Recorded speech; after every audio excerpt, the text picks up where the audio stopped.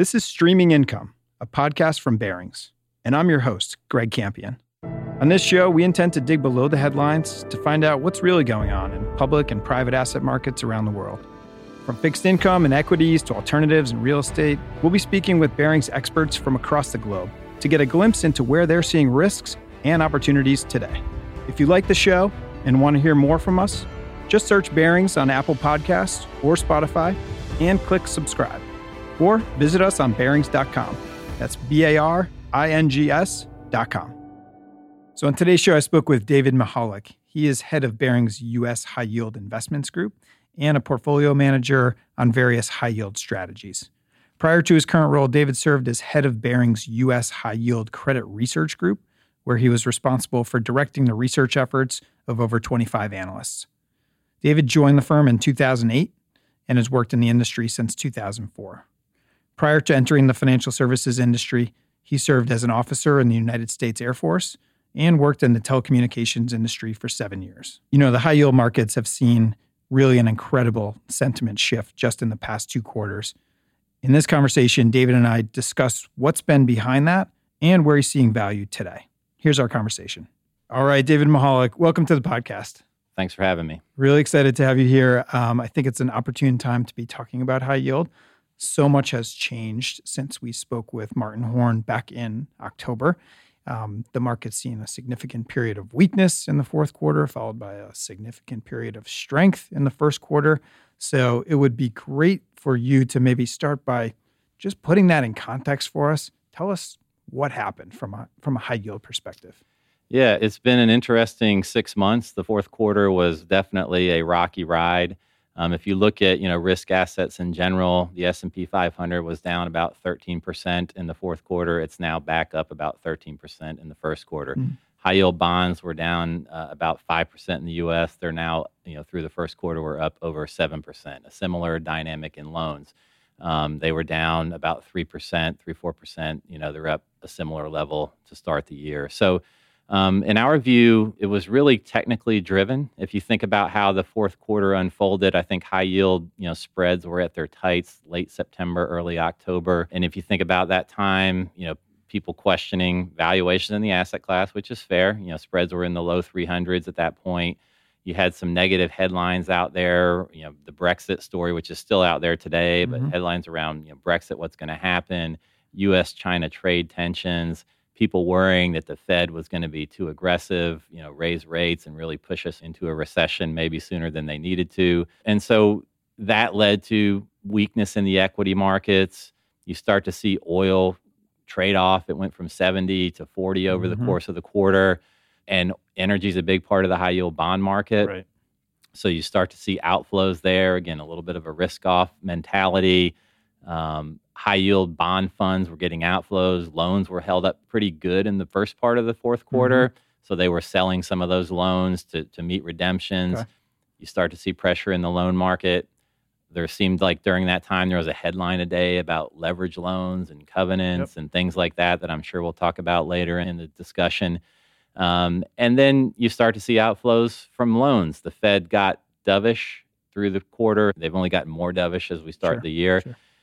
So, rate hikes off the table, risk off, money moving out of bonds, out of loans. And it really kind of peaked in December. And so we had a 3-week stretch in December where loans had $2.5–3 billion type outflows. I think for the whole month of December, there was like 11 billion of outflows from the asset class.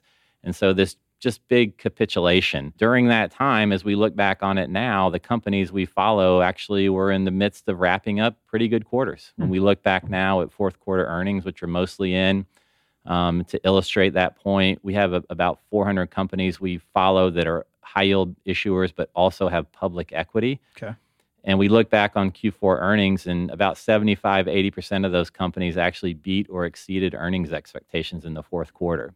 You look at default rates today; they're they're 1–2%. I think actually sub 1% in the loan market today. So we've got really really low defaults. Companies reporting decent earnings, and I think people kind of get past the end of the year and reassess and say, you know what, things aren't that bad. Spreads went from 300 to 550 roughly. that's great value. And so you see this snapback in risk assets. Again, the equity market up, high yield market up, loans up. That was, a period that's not fun to live through. But again, I think when you get in periods like that, it's important to be patient, focus on fundamentals, and really think about the risk you're buying and what you're being paid for it. And so, yeah, during that time, I was typing up an email over the holidays to the team to really talk about that we thought there was value in the market. And before I can hit send on that email in the first, couple weeks of the year, the market snaps back pretty aggressively.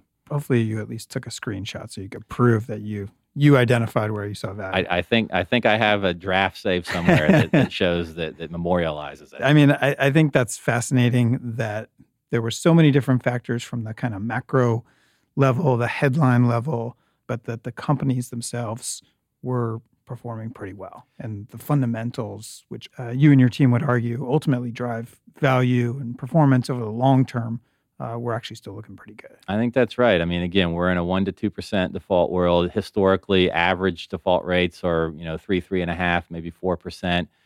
So we're well below that in an environment where you're getting what we think is an attractive spread. So call it 4 to 450 over as we sit here today, depending on which asset class you're looking at. That feels like you've got decent premium in the market relative to the risk. And then before we start to talk about where we are today and going forward, what were liquidity conditions like throughout that fourth quarter? And, the market's seeing some stress. We hear a decent amount of questions about liquidity, especially in this market. What were you guys seeing there day to day? Yeah, I mean, so we, for perspective, we manage about $50 billion globally in high yield. And when I say high yield there, that's, U.S., Europe, loans and bonds. Mm-hmm. So we're very active in the market. Liquidity has changed in high yield over the years, but it's still a liquid market in my view. The dealers don't carry as much inventory as they used to. But offsetting that, there are electronic platforms now that allow you to trade direct with counterparties. We've made really extensive use of those on our platform. If you think about what we were doing in December, as we saw this sell-off, and really unfortunately, it peaked really on Christmas Eve. And that's, Hope you didn't have any holiday plans. Yeah, well, it's, in any year, right, that's not the most liquid time in the market. Sure. People are on vacation as they should be. So we had an agenda, some things we'd like to do, given again where assets were trading, and we manage a large global loan strategy. And in that fund, we were taking single B loans, for example, that we knew they were coming out in the next few months because of announced M&A. We were able to sell those around par, or some high quality bonds that had held up, and then redeploying those sale proceeds into double B loans, for example, that had sold off 4 or 5 points. Now, we were able to do a few $100 million. We would have liked to do more. And again, we came into the beginning of the year with an agenda to do more of that. The market came back really quickly.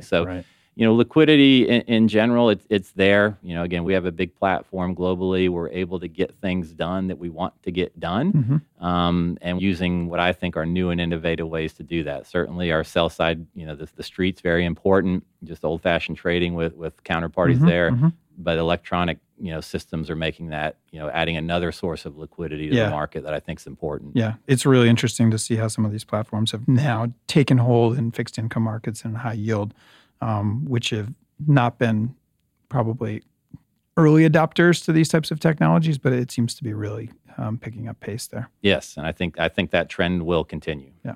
It's an example of, technologies impacting every industry, Absolutely. Right? People think of things like retail, financial services as well. It's any part of your life that technology can touch, it's touching it. That's right. It's here. So let's turn to talk about what's going on in the market today. I appreciate that kind of review because I think that's really helpful to give that context, especially in light of the volatility that was experienced over the last 2 quarters. We're seeing a lot of headlines around the inverted yield curve. It was something that we spoke with David Nagel about a few months ago. It sort of left the headlines for a while, obviously, given rate moves, but now it's kind of back with a vengeance. So let's talk about that. What is that telling you? And I'm not necessarily asking you to predict the next recession, but what is the inverted yield curve telling you? And then how are you thinking about that from a high yield perspective? Yeah, well, the easy answer is it's telling me that sometime in the next 6 to 60 months we'll have a recession. Okay, so very exact indicator. So there's a lot of smart people trying to predict or take past events of yield curve inversion and then forecast what that means Right. for going forward. That's really hard to do. So what I can say from a high yield perspective is certainly, the lower long end of the curve, the 10-year being around 2.5, getting under 2.5, really put a strong bid into the double B part of the market. In fact, as we look at our book, we think that's probably the part of the market that is probably trading a little too rich. So that's one thing, especially when we look at double Bs today relative to triple Bs. So that's kind of how we're thinking about it in the portfolio. But if you think about the broader economy, the U.S., I think most people think we're going to grow nicely this year. Maybe a little softness in the first couple quarters, but a rebound in the second half. So if the U.S. grows, 2%, defaults stay where they are. It's hard to imagine that rates won't move a little higher, but I'll be the first to say that we're not in the business of predicting, where rates will go. It's a very difficult thing. We think about them in terms of how we manage duration in the portfolios, and we can talk through that. But like everyone else, we're kind of monitoring the situation. Like I said, the companies we follow are reporting fairly good earnings, so we think the economy's in decent shape. Right. Another risk that we've talked a little bit about on this podcast is what's going on in the kind of triple B space, right? And the potential for significant downgrades, quote unquote, fallen angels that you could see falling from investment grade to high yield. What's your kind of latest thinking on that whole concept? Yeah, that's been a headline for sure, and it's a reality. The investment grade market has grown, and it's the triple B part of that market has grown significantly. I think it's about $3 trillion today. To put that in perspective, the high yield bond market in the U.S. is about $1.3 trillion. So if even just 10%, for example, of the triple B market were downgraded through a cycle, you're talking about $300 billion of assets coming into a $1.3 trillion market. That's a significant technical to be aware of. That said, you really have to go into what are those companies. They are big global companies. A lot of them are triple B because, you think companies, they do what they're incented to do. And so debt has been cheap. There's been no real penalty for companies to go from single A to triple B. They're always looking at their capital structure, CFOs and treasurers, and trying to, optimize it. And so when debt was really cheap, you saw growth in that market. And it's a similar, to the leveraged loan market. There were headlines around, the growth of triple B market and the growth of the leveraged loan market. Over the last several years, loans have grown at the expense of bonds. Why? There was the search for yield globally. They wanted floating rate as rates started to go up over the last several years. And so that market grew because it was relatively cheap for companies to issue loans over bonds. And so we come into this year, and now again, with loan technicals weaker, you've started to see more bond issuance, right? So companies, they're flexible. They're going to go ebbs and flows a little bit. Yeah, and so we worry about it. It's an issue. There's a lot of debt out there. We've actually been trying to take advantage of that triple B opportunity set today. As I mentioned, double Bs, in our opinion, in the high yield bond universe, are trading relatively tight. We've looked at some of these triple Bs that are actually trading wide of double Bs. They're companies that we don't think are going to get downgraded. They've got a lot of flexibility to sell assets. They generate a lot of cash flow. When they want to be focused on deleveraging, they can. And so we've used that on the edges of our portfolio to, buy some triple B companies that we think were just oversold, and we've had some nice results seeing, spreads tighten back down as good earnings have come out. So that's an opportunity. Again, if we get a big downgrade wave, it'll be a technical in the market that we'll have to deal with. But right now, if the economy grows the way we think it's going to, companies get a little more disciplined on the amount of debt as they do think we're later in the cycle potentially. We don't think it's going to be a huge technical that impacts the market in the near term because we don't think the cycle is right there in front of us. The other risk I just wanted to ask you about, David, is Cov-Lite. So we continue to hear about this, and we've talked about it with Martin Horn. We talked about it with Eric Lloyd. So I don't want to kind of keep beating the drum on this, but it is something that continues to garner headlines. So what's your latest thinking with regard to Cov-Lite transactions in the market? Covenant light deals are the substantial majority of the loan market today in the U.S. for sure. And so what people are typically talking about there are financial maintenance covenants when they say a deal is covenant light. So, go back 10, 15 years, companies had to comply with a debt to EBITDA covenant or an EBITDA to interest coverage covenant. And those have largely been removed from credit agreements. But there are still a lot of other protections in the agreements. You're generally first lien senior secured. There are limitations on what the company can do in terms of moving money out, moving assets away. And what you hear about more now is not really the Cov Light discussion, which I think is, kind of history. It's about incremental flexibility in other covenants of the document to create really more in sponsor deals, more flexibility for the sponsor to do restricted payments or make investments that in a default scenario would provide them more flexibility and could potentially hurt loan recoveries. If you think about the loan asset class, one of the real selling points for the asset class historically is that through a long history, that when loans default, on average, they recover 75 to 80 cents on the dollar. So if you have a default, that's your risk of loss. You're going to recover 75 to 80 cents of par. And so that's part of why spreads in loans are usually tighter than spreads in bonds. Now, what people are speculating is that through the next default cycle, because the credit agreements are looser and have fewer protections, that instead of recovering 75 or 80 cents on the dollar, recoveries will be something lower. Moody's put out a study, I think, saying 61 cents.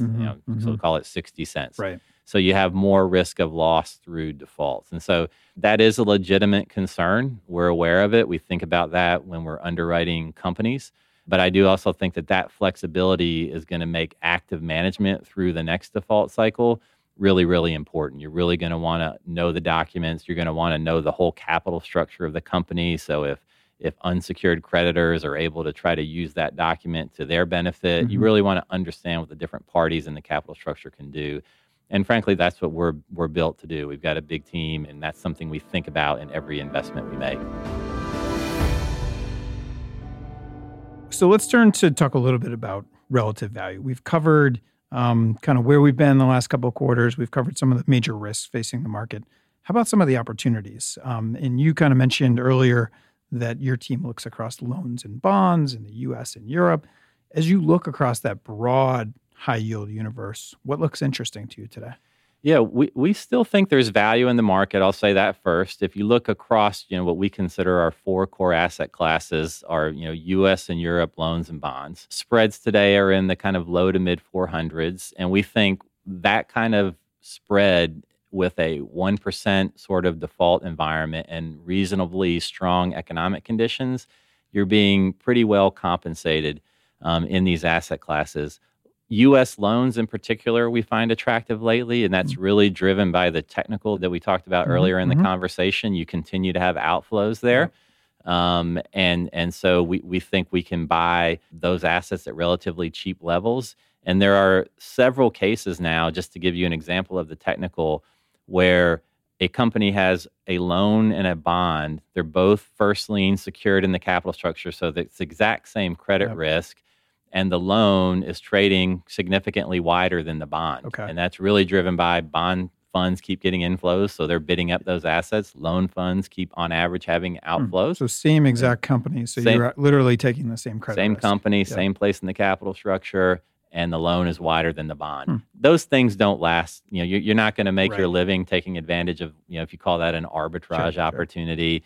But they can last for several months. But eventually, if loans continue to get outflows and those spreads widen, capital moves in this world, right? And there's a lot of accounts that can buy loans and bonds, and you'll start to see that reverse itself. But that's a tactical situation we're trying to take advantage of. Now, can I just ask you, loans are senior in the capital structure, but can we just talk about that whole concept of security, especially where we are in the cycle? Yeah, so loans generally go in a first lien secured position. So you have a pledge of the assets and stock of the company. So if you have a default, this is again on average, and situations can be different. But if you do have a default, or you go through a cycle and you have a lot of defaults, loans have a better recovery through a bankruptcy process. And again, historically, that number has been 75 to 80 cents. So it's a more defensive asset to own. So back to, if I can get a similar spread for senior secured, credit versus unsecured,